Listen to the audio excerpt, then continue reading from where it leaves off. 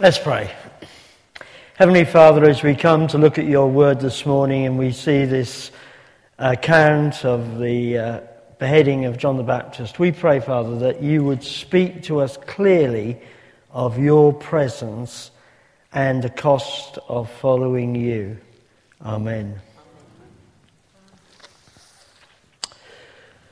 Well, a couple had two young boys aged 8 to 10 years old. And these two young boys were incredibly mischievous. Whenever there was any trouble in their town, the parents could be assured that the two young sons were in some way involved. And the parents were at their wits' end about what to do about their son's behaviour. The mother had heard that a clergyman in the town had been successful in disciplining children in the past. So she asked her husband if he thought they should send the boys to speak with the clergyman. The husband said, "Well, we might as well. We need to do something before I really lose my temper." The clergyman agreed to speak with the boys, but asked to see them individually. And so the 8-year-old, that was the youngest one, went first to meet him. The clergyman sat the boy down and asked him sternly, "Where is God?" The boy made no response. So the clergyman repeated the question in an even sterner tone, "Where is God?" Again, the boy made no attempt to answer. So the clergyman raised his voice even more, shook his finger in the boy's face and said, "Where is God?" At that, the boy bolted from the room, ran directly home, slamming himself into the bathroom. His older brother followed him in and asked what had happened. Well, the younger boy replied, "We are in big trouble this time. God is missing and they think we did it."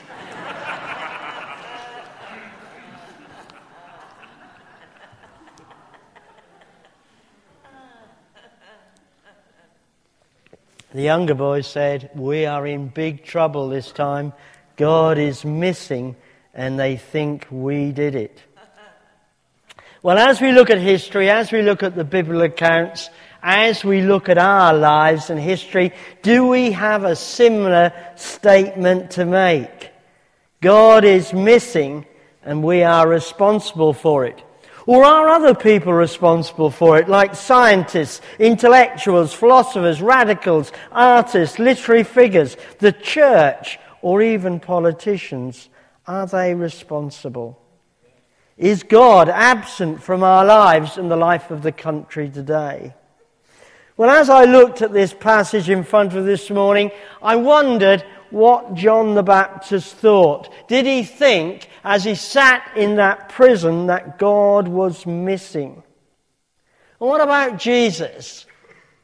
And what about those people that stood and listened and watched Jesus in Mark chapter 6? So it's a good question for us this morning, isn't it? Is God missing? What does it actually mean to be a disciple of God? And what's it cost us? Well, if we go back to Mark chapter 6 and we look at the earlier verses, we see that Jesus is still going around the local area. He's teaching in his hometown. People are listening. They're marveling at his wisdom and his miracles that he performed. But because of his birth, because they knew of his family, his occupation, the people took offense and refused to believe in him as God's son. They would not have faith in who he claimed to be. And so we read in verse 5 that Jesus carried on within the area, visiting villagers, performing limited miracles. A few were healed because God's presence wasn't acknowledged or seen because of the lack of faith of the people. And Jesus frequently spoke of how his miracles were possible because of the faith of the people involved. And so we read here that Jesus sent out his disciples to cast out demons and perform miracles of healing. And Jesus gave his followers the power to do this. So there's a witness here to this community, to the power and authority and the presence of God within their community, which those people failed to understand. So the question for them was, who is this Jesus? We'll look at verse 14. Some thought Jesus was John the Baptist, raised from the dead. Others Elijah or one of the other older prophets. There was confusion. Yet there was a belief in the supernatural because they acknowledged the possibilities of bodies being raised from the dead. There was opposition to Jesus by people who didn't believe that God was present, having listened to his teaching and seen his supernatural work of miracle healings. And through this short account, we see behind the daily reality to the work of the evil one. Because we read that these people had the sins of pride, doubt, jealousy. The people that had grown up with the family of Jesus. And we clearly see the evidence of the evil one's work through the life of Herod and Herodias. And we see, don't we, the work of the evil one in his attempts to get rid of John, who had witnessed to who Jesus was. Firstly, we see that John the Baptist faces up to the wrongdoing of a political leader, a man who had considerable authority within their society. And I think as we look at the character of John the Baptist, we see that he wasn't PC. He wasn't politically correct. He challenged Herod morally. Today, the equivalent would be if someone challenged a leader as to their stealing or corruption or same-sex relationship. But what was the result of this challenge? Well, the wife, Herodias, nursed a grudge. She hated John for what he had openly stated about their relationship. But note what else was going on. Herod was giving a party for powerful men. He sought to entertain them by having a young girl dancing in front of them. He was using sexual stimulation to entertain his guests. And then he made her a promise with an oath, which again goes against the laws of Israel. Herod sets himself up into a trap. And here we see the work of the evil one through the scheming Herodias. Do you see here how all these strands of evil are working together to minimize the presence of God, to cause the killing of God's chosen man, that prophet that God had chosen to proclaim who his Messiah was? Evil was at work. However, as we read on in the chapter for next week, you'll see that though this was a terrible event, it didn't stop the work and presence of God through Jesus. We see in the rest of the chapter how Jesus carried on with more miracles of feeding the 5,000, walking on water, the healing of the sick. The supernatural world of Jesus meets the natural world of man. And so we see here that John witnesses to the presence of God on earth. It starts right at the beginning of his life when Zechariah, his father, was filled with the Holy Spirit and prophesied the work of his son. We see it in Mark chapter 1 verse 4, which says, "And so John came baptizing in the desert region and preaching a baptism of repentance for the forgiveness of sins." And all the people of Jerusalem came out of the city to hear and witness to his preaching. In other words, considerable numbers of people which must have disturbed the religious and political leaders of the time. And John became very well known. He was an unusual man in what he wore, how he lived, and where he lived. And he carried out that very famous baptism of Jesus, when God came and opened heavens and spoke directly to him. And so we see the presence of God through this time. We read again of John in Matthew 11, verses 1 to 20, where Herod had liked to listen to him speak, but yet hadn't responded to his message of repentance. But because of the opposition of the religious leaders of the time, and because of his criticism about Herod's lifestyle, Herod had him put in prison. John was not afraid of confronting those in authority. But what does this account say to us today, who are sitting in church this morning in the year 2015? Well, surely it says something, doesn't it, to us about the presence of God and the following of Jesus. If God is missing, we need to find out where he is. And we need to have faith in God. If you look in Psalm, it says in Psalms 125, in the first two verses, those who trust in the Lord are like Mount Zion, which cannot be shaken but endures forever. As the mountains surround Jerusalem, so the Lord surrounds his people both now and forevermore. And we need faith, don't we, to believe that. Faith that there is a God present, that God is with us today. And we need faith to see the work of God happening today. Like those people around Jesus who needed faith to see the miracles of Jesus. And we need faith today. So that's my first point. My second point is, what about the cost of discipleship? Well, I think we see some of this, don't we, from John's life. A man chosen by God to prepare the way for the Messiah.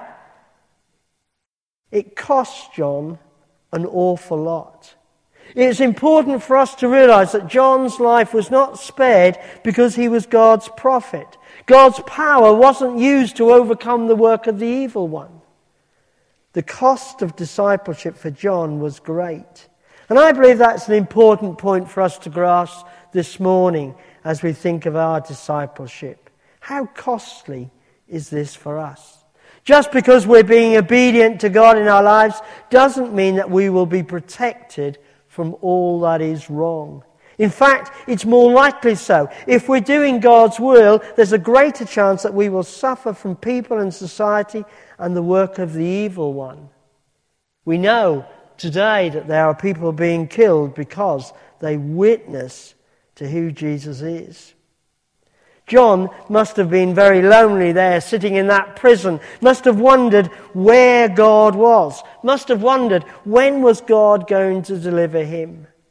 Well, we read in Matthew chapter 11, verse 2, that while he was in prison, John sent messengers to Jesus, asking to confirm, are you the chosen Messiah, the one that I have prophesied about? Doubt lurked even at the door of John the Baptist's heart. And there may well be times in our lives when doubts come in, when the presence of God seems very distant. Well, if that's happening for you today, look at the witness of Jesus in the Gospels. Look at the witness of the other people within the Gospels. Look at the witness of people today. But throughout Jesus' ministry, he presents to us the cost of following him. It says in Matthew 10, verse 25, that Jesus says, a student is not above his teacher, nor a servant above his master. Jesus talks about not looking back, not going to bury your dead, giving up all to follow him. And I believe that too often we don't hear, do we, in our society, in our time, the cost of discipleship. We're anxious to spread the good news that Jesus came to earth to die for us so that our sins may be forgiven. But do we share in with each other the cost of discipleship? To be a disciple of Jesus means to follow Jesus all the way to the cross and beyond. And what this will mean for each one of us may well be different, but at least it will mean sacrificing self and putting Jesus into the center of our lives.